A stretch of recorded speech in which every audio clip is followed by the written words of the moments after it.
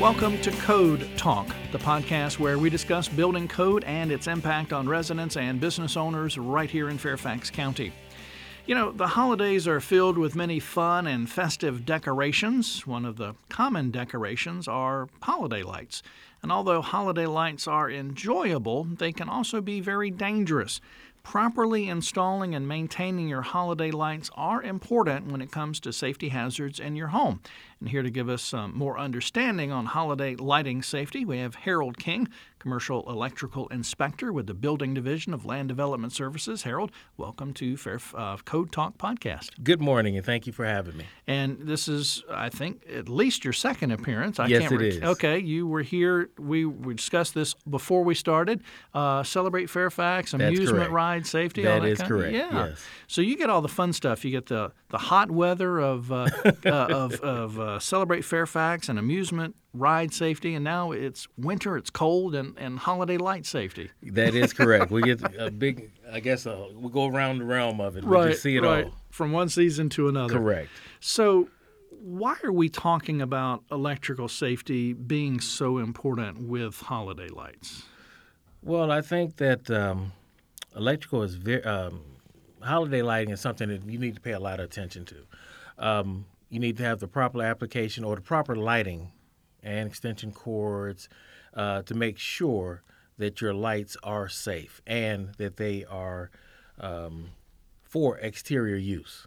Seeing that we have a lot of rain and snow and that sort of thing, true. It's important that you do have the proper lights for the exterior of your home. Okay, so I just can't take any extension cord I've got in my house and throw it outside. Negative. I would recommend that you would get a extra hard.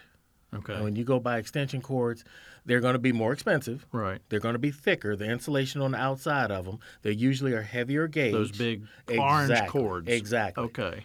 And when you pick up your lights themselves, they should be for exterior use only if they're going to be on the outside of the home. And you have to read the label on there, and they'll tell you, these are for outside, these are for inside. Okay.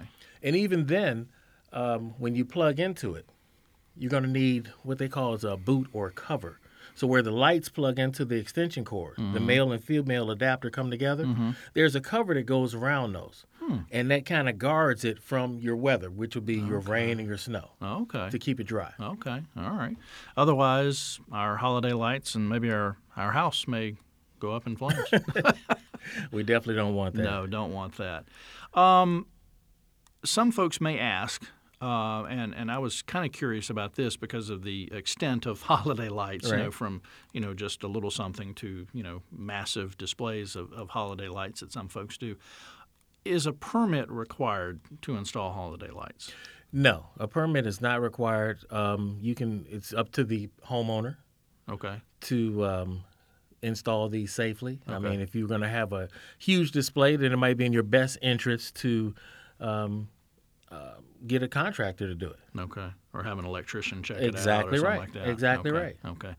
So I'm assuming then if no permits are required, that inspections are also not required? That is correct. Permits are not required and inspection is not required for holiday lighting. Okay.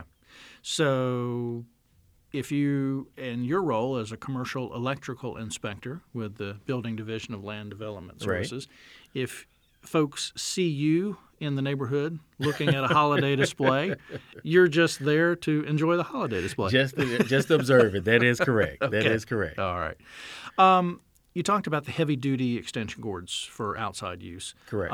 Something I think a lot of us have heard, UL, Underwriters Laboratory. I think that's what that is stands correct. for.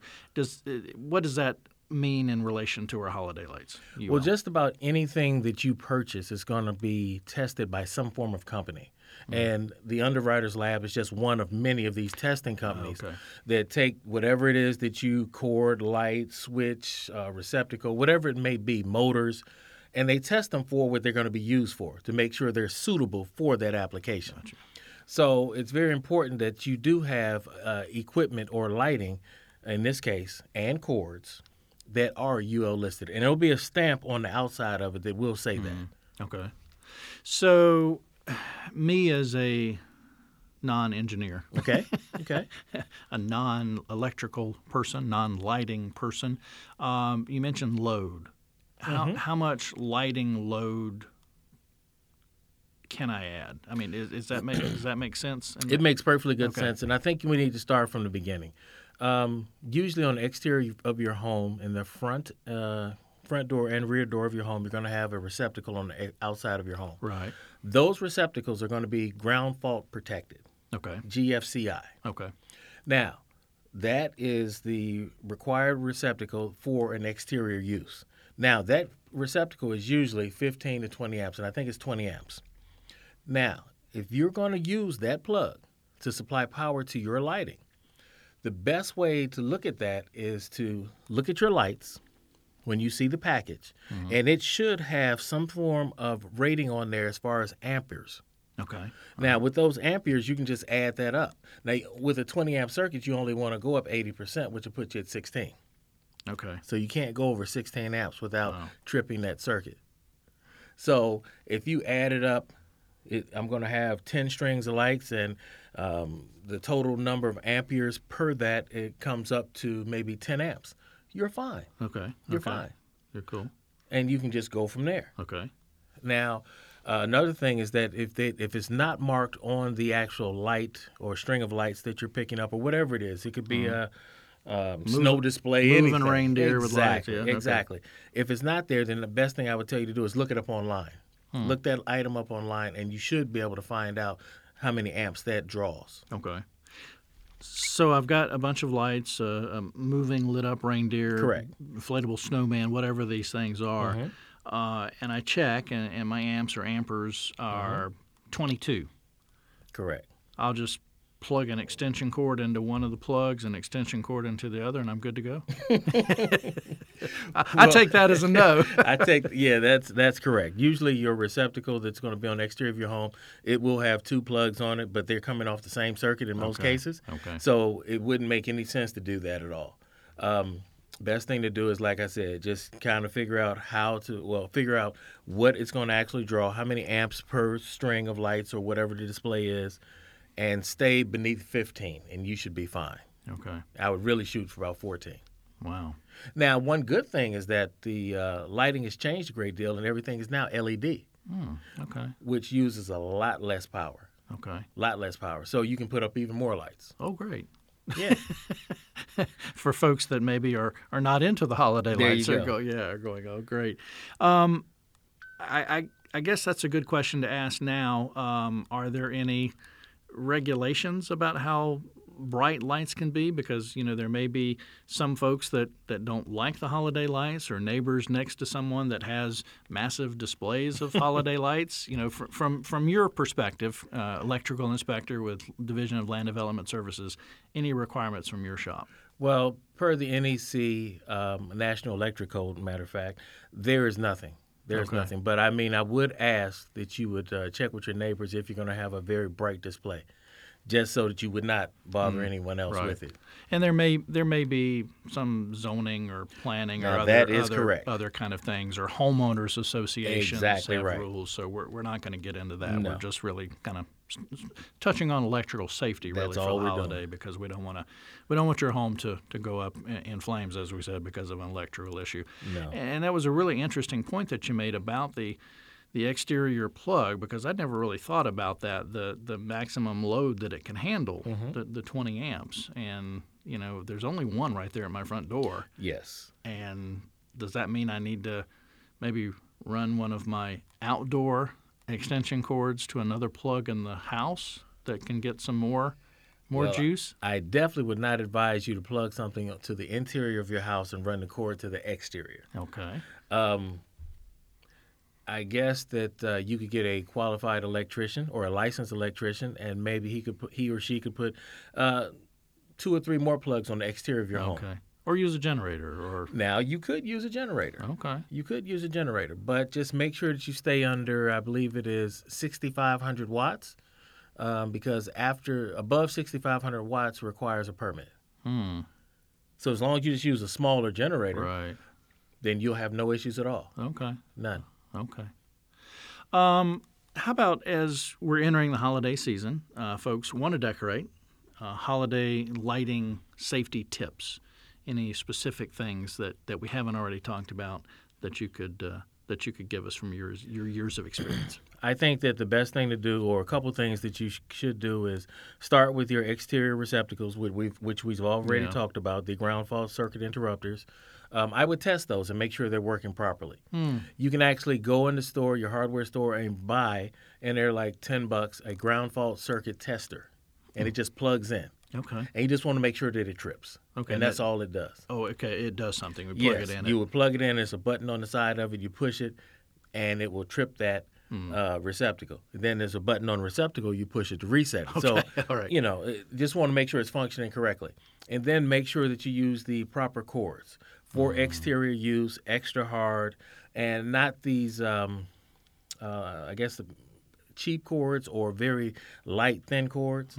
I would not use those at all. Remember, you're going to be outside in the elements.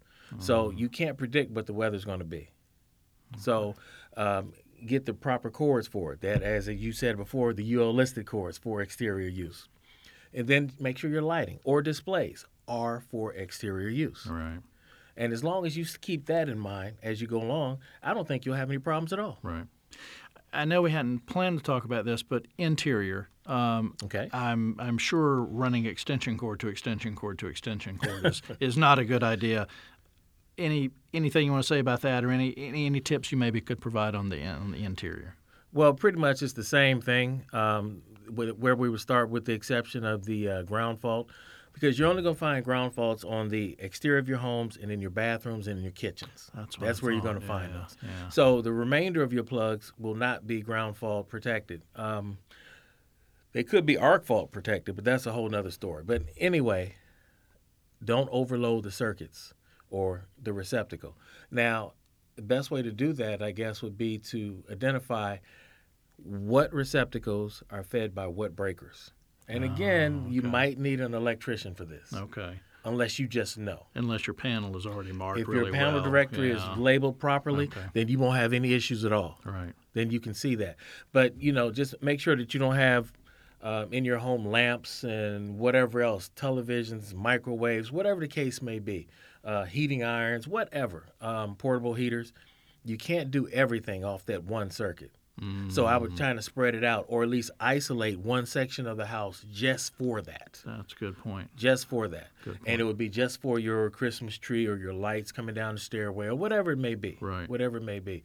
But then, again, don't get the if you go in an extension cord section of a store, I think I would go to a hardware store rather than going to Spend a little bit more money. Spend a and little bit upgrade. more money. Yeah. You'll thank yourself for it. Yeah. It's going to cost you a little bit more, but you get the rest easy. Right. And it's probably going to last longer. So It will last longer. In the end, you're probably saving money. Exactly right. Exactly right. Well, I know one thing my wife did this year. We always like to put the little candles in the windows. Yes. And they used to always be electric, where you would plug them in, and then invariably there'd be one or two windows where you'd have to run an extension cord to a plug. This year she got battery-powered ones. Aren't those nice? Very nice. No cords, and just stick it up and good to go. There you go. All right. Harold, thanks so much for being on the podcast. Any final thought, anything we haven't covered, any other thing you want to talk about as we enter this holiday season when it comes to electrical safety? Not really, other than to just say everyone have a wonderful holiday, but be careful. Be careful. Read all your labels. Make sure that whatever lighting or display you have is for the exterior or interior of your home, and have a wonderful holiday. That's it. Absolutely. And I wanted to say bad news, good news, or good news, bad news. You have the dubious honor of being the final guest on the final episode of the Code Talk podcast. Wow. We have the powers that be have decided that most of the topics that we wanted to cover in this Code Talk podcast have been covered. So this is the final Code Talk podcast, not only for 2019, but for the foreseeable future. So congratulations. You're the final guest.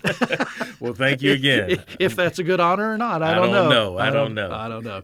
But I did want to let our listeners, our loyal listeners, know that after this one, there won't be another Code Talk podcast. We started back in March of 2018, almost 40 episodes of the Code Talk podcast. So we encourage you to find it on SoundCloud and listen back through all the archive and all the episodes we've done. A lot of great topics and a lot of good information, and we appreciate you listening to the Code Talk podcast. If you want to find out more information on land development services, you can go online to fairfaxcounty.gov/land development. And to reach the building division, you can call 703-631-5101 or email ldsbdmail@fairfaxcounty.gov. That's ldsbdmail@fairfaxcounty.gov. Thanks again for joining us on this journey of the Code Talk podcast, which has been produced by the Fairfax County, Virginia government.